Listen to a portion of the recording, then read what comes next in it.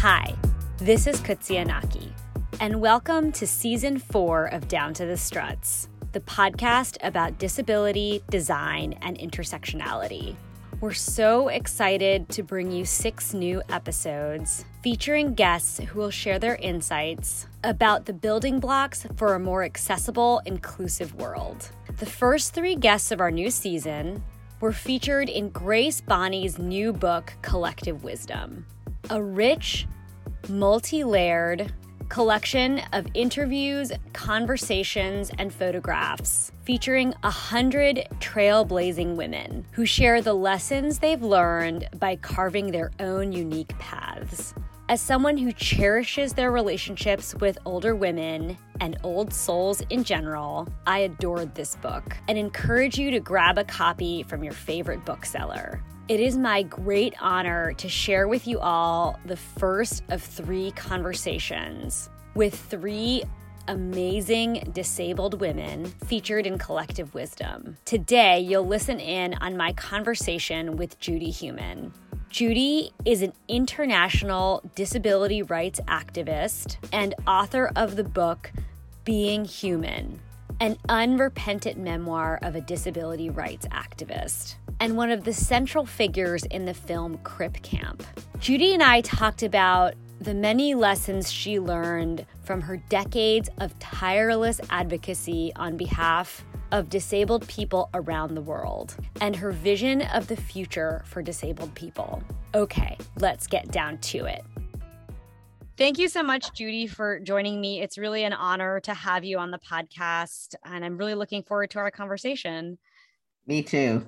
So, in a lot of ways, reputation precedes you, but I would love it if you could introduce yourself and tell us a little bit about some of the most important lessons you've learned in your role as part of the disability civil rights movement. Thank you for the question. And it's not easy to answer because there are many different answers. I'm going to be 74. So I had polio when I was 18 months old. That was in 1949. And so there are many changes that have occurred over the course of my life, some of which have been influenced by me, my friends, other colleagues, both here in the United States, in Brooklyn, New York City, California, around the country and internationally. One thing I would say is I've learned that there are so many different types of disabilities. And we, for too many years and still today, are not working collaboratively enough. And by that, I mean, the causes of our disability are obviously varied, even if we have the same type of disability, like physical disability or blindness or whatever. And I've learned that if we can trust each other and learn and work together, that we're able to make advances more than if we don't work collaboratively. And that it is very important for us to be able to build trust, that we understand the types of discrimination that people may be facing because of disability, disability and race, disability, race and gender, whatever the intersectionality may be, and that we are fighting together to end discrimination and to be able to create a society which is really able to be trusting and valuing everyone. I think in disability also, we're different than many other communities because people acquire their disabilities short-term or long-term over the course of the lifespan. And I think that really has an impact on how people see themselves. Because if you've grown up in a society, or as we are all growing up in a society, which discriminates against many, but right now let's just discuss disability, you may have been one of those people who either discriminated against or didn't value or was afraid of, or whatever the negative thinking was. And now you're one of us, and how you begin to adapt, maintain, or regain your sense of self-awareness and dignity, I think is different than when we become disabled when we're younger. When did you acquire your disability? I was born with my condition, but it was degenerative. So I lost a lot of vision over time, most of which I lost in my 20s. Okay. So do you resonate to anything that I've just been saying? Oh, yes, absolutely.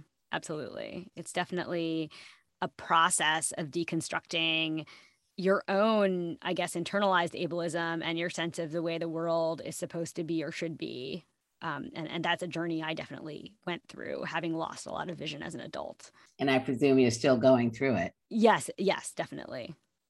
I mean, ableism is very interesting because I continue, I'm giving a lot of presentations because of the movie Crip Camp and my book Being Human.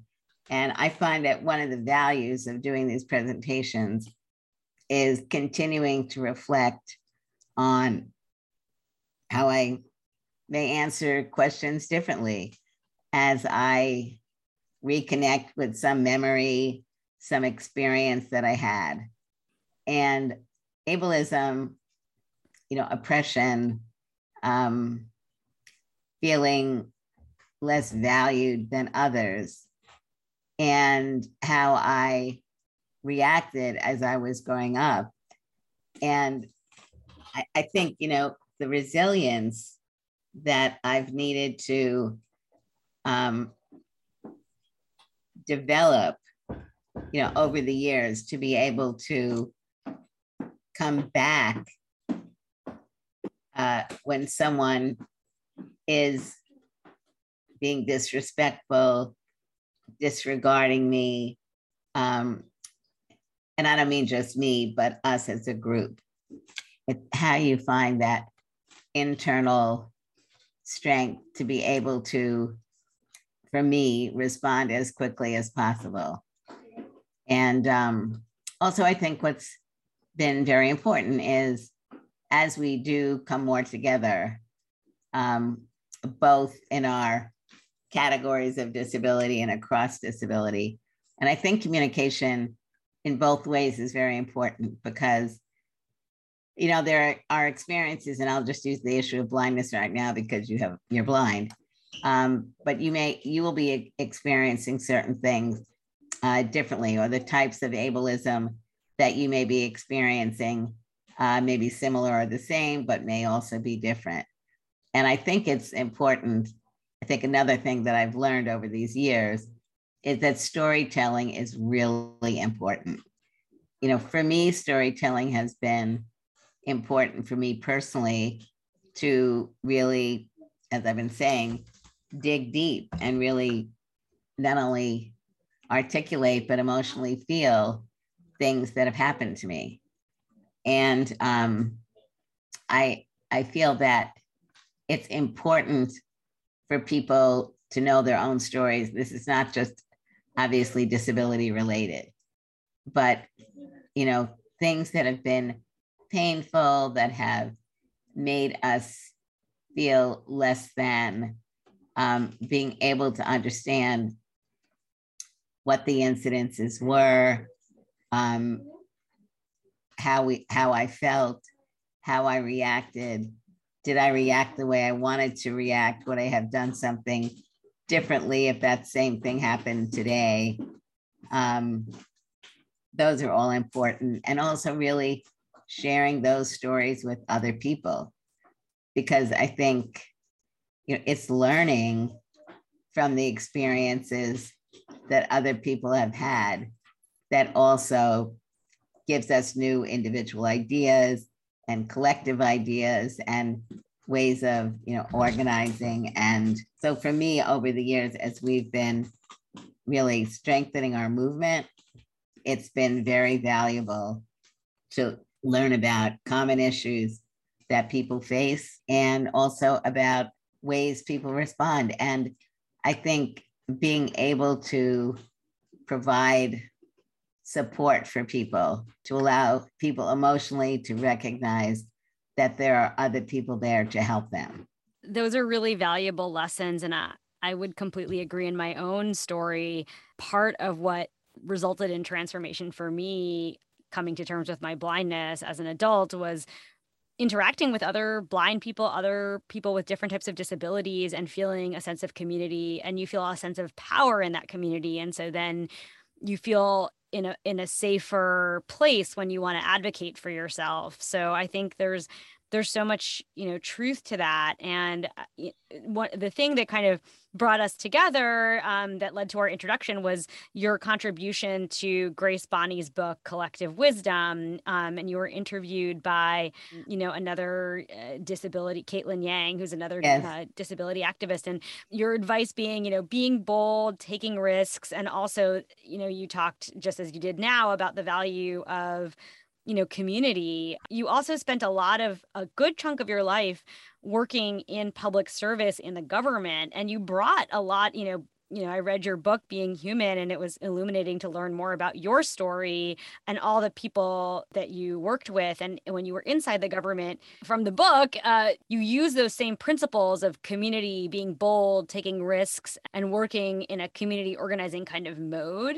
What did that experience kind of reveal to you about how we can reshape and change public policy to be more accessible, more inclusive, think more intersectionally about people's lives and how to make them better? I think we need more disabled people and more people who are truly knowledgeable about what the barriers are that we are experiencing, the ableism, the discrimination, what laws exist, how those laws are or are not being effectively implemented. I feel that we are still not having the effect and impact in public policy because there are not yet enough disabled people who have experienced what it means when public policy either doesn't exist or is not as strong as it should be or is not being appropriately implemented. I always, when I was working in the Clinton administration as the assistant secretary in the Department of Ed, really talking about how every day of school lost for a disabled child or a non-disabled child was a day that would never be brought back. When I was asked if I was interested in working in government in the Clinton administration, and I said that the one position I was interested in was the assistant secretary for the Office of Special Education and Rehabilitative Services. I was interested in that position in part because there were three major areas impacting disabled people: education for children, early childhood through Rehab Services Administration, major program dealing with employment, education, job placement, development, and what was then called the National Institute on Disability and Rehabilitation Research. All of those organizations, all of the components of OSERS dealt with major public policies, implementation of laws, funding for states, and accountability. And for me, it was a way of bringing the voices of disabled people and parents and practitioners who had a vision for how we wanted these laws to positively impact children and adults. And what was very, clear to me is there were many people who were working in these government jobs who really understood the importance of their jobs. And I would say in OSERS, we had the majority of disabled people who worked in the Department of Education worked in OSERS. And that was very valuable because those of us with disabilities and many without really had a commitment. But I think for those of us with disabilities, there was this steady drumbeat of recognizing a couple things. One thing that we were recognizing as political appointees was we had a finite amount of time that we would be in our jobs because we were political, and that meant when President Clinton left office, and he's in for 4 years, but he could have lost and we could have been gone. There was this real urgency of being able to identify not only what we thought were critical issues, but working with the Congress on a regular basis on appropriations and policy and legislation and practices. So bringing all of that together was an exciting time, and also scary, because at the senior level, meaning the secretary and the other assistant secretaries, I was the only one who was an active advocate on disability and had a disability. And so, there were many ways and times that I had to figure out how, because I believed it was really important that disability be addressed not just in OSERS, but across the Department of Ed as well as other agencies. So looking at how we can get disability integrated in many ways, how to finesse and let people understand the importance, and how we could be persistent and consistent to make this happen more. In your book, you also give some examples of, how you brought the community kind of into the decision-making process while you were inside of government. I was curious what your thoughts are about that, or how, if you could tell the listeners a little bit about how you were able to do that. Yeah, so my view was, and still is, there are things in government that you want to be able to get input from people. And for me, it was meaningful impact from the community if they felt that they could be honest and open about what was happening in the area of education for disabled children when they were going to school, and whether they were getting the right services or not, what struggles families were having when dealing with local school districts, or what successes they were easily having.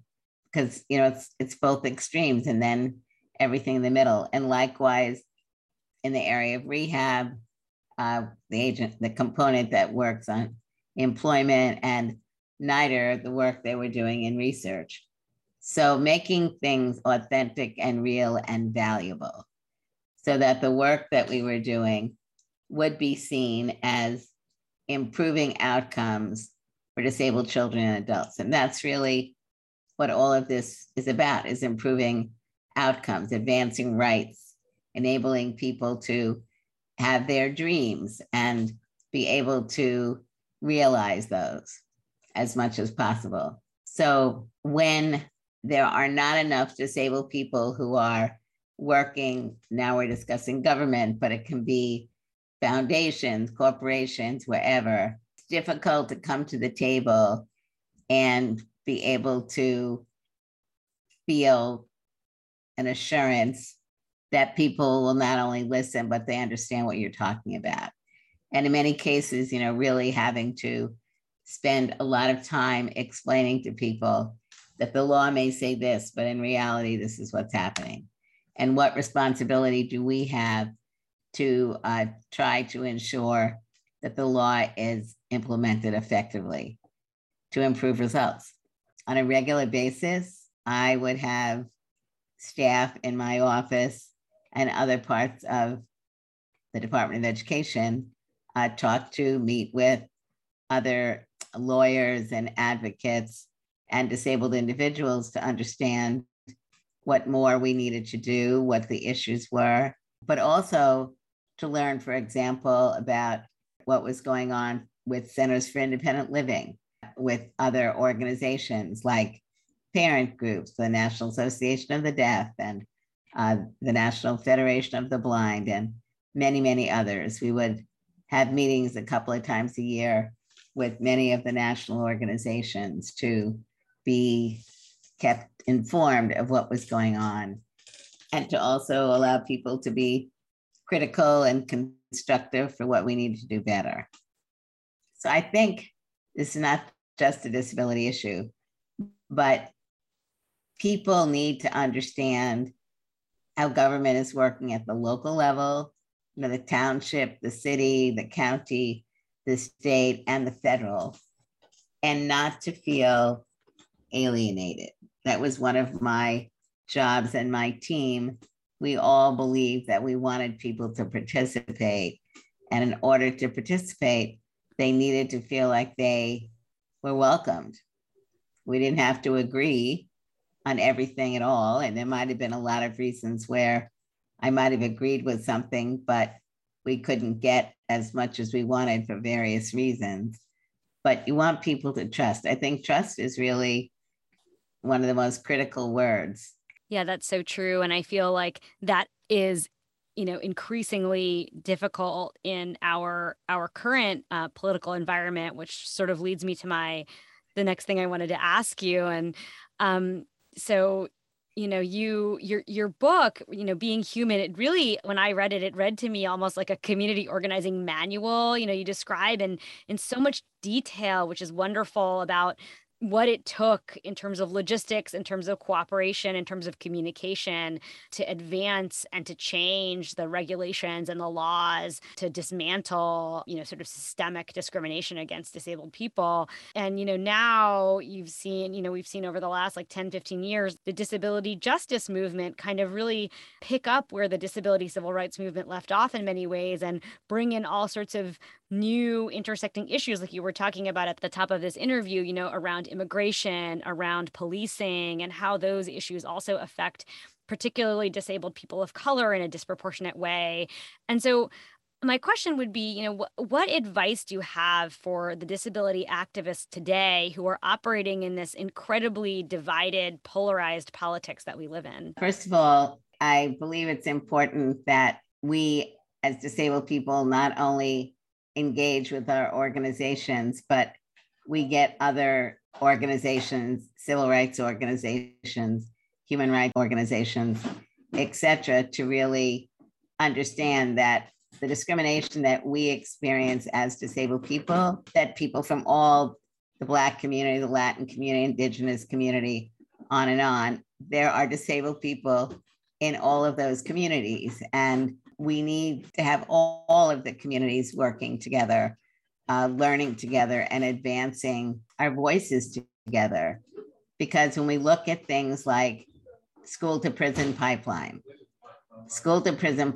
which shows that 60% or more individuals in juvenile facilities, for example, have disabilities. We need to have all these communities working together to ensure that children are getting services they need earlier on, that they're not dropping out of school, that they're getting the support they need so that they can move forward, that as a group, we can be working together to be able to look at what some of the issues are around individuals who have mental health disabilities, whatever other groups they come from, look at police training and interventions that need to be used, not including the police, to address issues of people who have various forms of disabilities. Ultimately, it is very important that we are at a time right now where we seriously are looking at the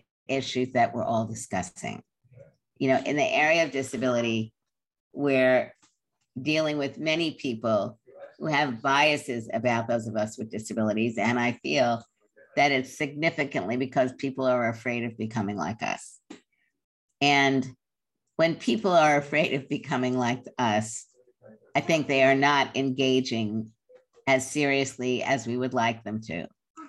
And I think if we can, in the work that we're doing, help people to see that disability is a normal part of life, and that in many cases, it shouldn't be seen as the disability being the problem, that we need to see the problem as society and lack of laws or funding or implementation or all the above, that those are the causes for our difficulties in education, employment, community integration. Thank you so much, Judy, for this conversation. All of what you're saying, I agree with wholeheartedly. And I think, we're in the midst of this real sort of cultural reckoning, and kind of needing to change our culture and how we think about our bodies kind of overall. And I think one of the good examples that I always think about is, you were talking about earlier how you have come to reflect on your past life and how you responded to experiences of discrimination. And I find myself doing that a lot as well, and think about how much my view about those experiences has changed over time. But one of the things I never really even thought about or noticed is that when I was in school, I didn't learn about you. I learned about a lot of things in history class, but I never really learned about the disability civil rights movement until much later on in life. It wasn't taught in my school. Also, I never had examples of strong, disabled or blind characters in the literature we read. I didn't see myself in my education. And I think that's part of the problem too. And nor did my non-disabled peers. I was in a mainstream school. And I think like if we sort of embed and normalize, as you said, images of people who are disabled, like kind of living in the world and being successful in it, and working through the challenges of life, I think everyone would just be better off. Your point is really important, and that is that the lack of visibility of issues impacting disabled people from all backgrounds not only is adversely affecting us and our families with disabilities, because absence doesn't usually mean there's something great. It means there's something you don't want to show, something you're hiding. So basically, the limited representation, and even with the limited representation, which I want to say, on the one hand, we are beginning to see some important changes. I don't want us to get overly enthusiastic that the little changes that we're seeing are where we need to be, because they're not. So we need to be able to recognize the numbers of people with disabilities who have been working, advancing documentary filmmaking, inclusion of disabled people in television programs, inclusion of disability in the news, radio, television, social media in general.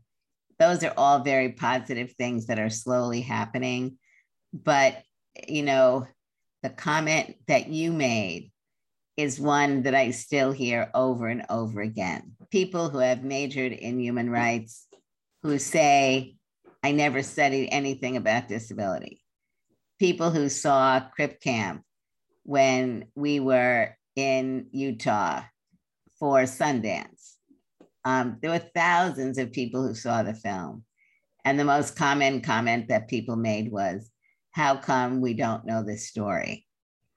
And my comment to them was, you're filmmakers, you're documentary filmmakers. How come you haven't told the story? What I think is very important now is that we as a movement are definitely maturing. We're benefiting from laws that didn't exist before 1972. It is resulting in more disabled children going to schools, getting better educations, having greater opportunities for employment, employers who are hiring, transportation systems, technology, all these things that are improving. But in saying that, we know that the unemployment rate for disabled people is twice as high as for non-disabled people. We know that the benefits that many people need are inappropriately designed, because they force you to earn limited amounts of money or to lose your benefits, when in fact you may have additional expenses as a disabled person and you need those benefits. But getting the general public and politicians to understand this, for me, over and over again, it means we've got to tell our story. We've got to get our story out there. What do we need to organize more? We need not just only to be working with the disability groups that we believe we can work with because we agree with their objectives, but we also need to be looking at what are our other areas of interest. Are there other organizations that we may want to be involved with in the local community? Normalizing disability and also speaking up and out when things aren't being done the way they want. I want to emphasize the fact that I feel we need to really be looking at the intergenerational issues that we face as disabled people. Mm-hmm. Because we look at the number of 61 million disabled people, many of those people are over 30. And many of those people may be me, because now I'm going to be 74, but your mothers, your grandparents. And when, for example, my mother was a very strong advocate. When my mom got cancer and needed a wheelchair to go outside, she didn't want to go outside in a wheelchair. Mm-hmm. And I remember how astonished I was. And I think I'm certainly not unique in this. So all of what we've been discussing today, the kinds of changes in representation in media, in our jobs, in laws being enforced more effectively, in legislation like Build Back Better, being able to get money for home and community-based services, and various other programs. These are all very important.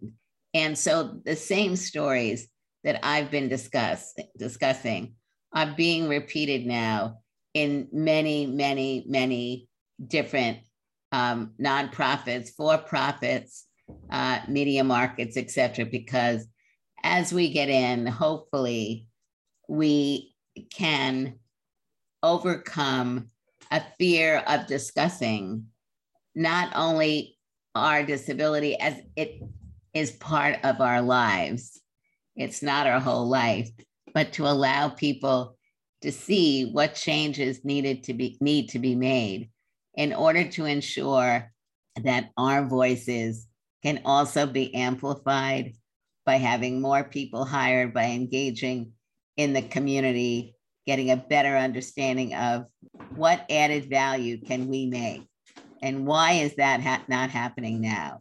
What changes do we need to be making in order to really give visibility to the breadth of the disability community and to be able to get people to feel and recognize that we all have to be a part of this. This is not something that only disabled people need to be engaged with. It's a societal change. And it also goes, as I've been saying, it's not just a disability issue. It's a systemic issue. Yeah, I think that's just all very correct. Also, like getting people to think more holistically. I think there's like a lot of really good literature in kind of like the disability legal studies space, like kind of like critical disability theory that's sort of very related to and aligned with critical race theory about just like we all live in bodies. They all have stuff that happens to them. And like, we're all the same in that humanity. And like, as a result, we should give each other grace and show empathy and try to give everyone equitable access. I think is like, that's kind of like the message I always send to wherever I work, whatever I do. And I kind of try to weave it into whatever it is that we're talking about. I also want to make things simple. I think it's very important that disability is becoming a part of academic thought, but I want the average person on the street to be able to engage in these discussions, mm-hmm. to be able to understand these issues in a personal way, in a family way, in a community way, so that people can, in basic language, be able to talk about what we know they can talk about, right? What does it feel when someone grabs your arm to pull you across the street? Yep. What does it feel like when someone doesn't speak to you and speaks to somebody else instead of you? I think we need to really allow people to have a better understanding of what are we talking about. Yeah. And yes, I think it is very important to be analytical and legal and all these things. And I believe very much in disability studies and all of these areas of thought. But I also feel really strongly that I want the majority of people to be able to understand more of what we're talking about, so that things like disability studies are recognized as something that should be going on, not just at the university level, but as you were saying earlier, it needs to be appearing in our children's books, in our classroom texts, in elementary school, in middle school, in high school. And those things will not happen until there are more people who recognize that, and led by us, that we are no longer accepting of exclusion. And there are various ways that we express that. Some of it is like you and like me when I worked in government and nonprofits, continuing to push on various issues. But it also is really getting other people, like if we look at the 504 demonstrations, one of the important aspects of the 504 demonstrations in the Bay Area in particular was that many of the groups that were working on, that were in the building, that were coming to rallies every day, we had support from the Black Panthers and Glide Memorial Church and all these local organizations that didn't necessarily have much to do with disability yet, but we had been working with them to support issues that they were advancing, and they were working with us. And so the average person on the street might more likely understand not what 504 was, not what it did or didn't allow, but what they understood is we were talking about not being able to get into a building, discrimination in employment, and seeing that, yes, that's a problem, but equally seeing that, oh, I know someone that's affected, or I have an invisible disability and I'm afraid to talk about it. And if I have depression, what's happening? How do I deal with it? So it really, I think that's what we're really, where we're needing to go, is to get more and more people to want to be a part of this movement, to not feel afraid of adversity happening to them because they speak out about injustice. Yeah. And I think especially with the mental health disabilities, there is so much stigma. I can't tell you how many colleagues, friends, people I talk to who are so afraid of, the harms that could come to them by disclosing a mental health disability in a workplace, for example. And I think, that has so much to do with, both with physical and mental disabilities, how work is even structured. Does the 9-to-5 kind of factory style labor market design we have really even work? And just kind of breaking down our understanding of these systems and how they can be harmful or not actually advance productivity at all for certain people. I think we still have some mountains to climb, but I have to tell you, in creating this podcast, even, some of my family members who I never tried for years, who just don't understand, they've actually heard the stories of all of my guests. And the other day, my cousin was telling me her mom, my aunt, said something about some situation. Oh, it was a fire pit in her house that my cousin had built. And my aunt said, "This is not accessible in any way." And I don't think I had heard those those words out of her mouth ever in life. And so I was I count that as a win. And that's exactly what I'm talking about. When your aunt and other people have learned what accessible even means. Right. And to be able to identify it, and then to be able to look at what can be done, not only to fix it, but to prevent it. Because I think and how they can become part of the solution. Exactly. Right. Yeah. Mm-hmm. And that's what I'm saying. Yeah. They're not all going to be going to the classroom to learn about these theories, but programs like this are very important because it simplifies. It allows people to engage and to process, like your aunt and thousands of other people. They feel threatened, as Trevor Noah said when I was on the program, and he used the word able-bodied, and I said, I don't use that word. I use non-disabled, and I said, because you'll have a disability in the course of your life. And he said, are you threatening me? And I said, I guess so. Oh, that's great. I love it. So thank you so much for asking me to be on this program. Thank you for doing it. I'm really happy to know you. I'm really glad I got to talk to you. It's really an honor.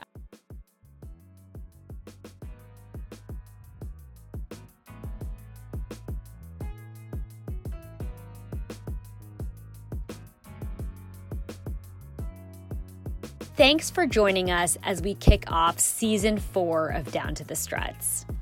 This podcast would not be possible without the energy and creativity of our audio producer, Alana Nevins, and our social media manager, Avery Anapol. Special thanks to all of our patrons at the supporting strut, scaffolding, and foundation levels. If you'd like to become a patron and support the awesome team that brings this podcast to life, you can visit www.patreon.com/downtothestruts. You can also join our Facebook group, Down to the Struts Podcast, to become part of our growing community. You can also always find us on Twitter and Instagram at Down to the Struts. And finally, don't forget to subscribe, rate, and review the podcast on Apple Podcasts, Spotify, Stitcher, or wherever you love to listen. Or you can do none of that and simply enjoy the conversations that you find here. Thanks, and stay tuned for our next episode featuring my interview with teacher and writer Rebecca Tossig. I'm excited to get back down to it with you all in episode 2.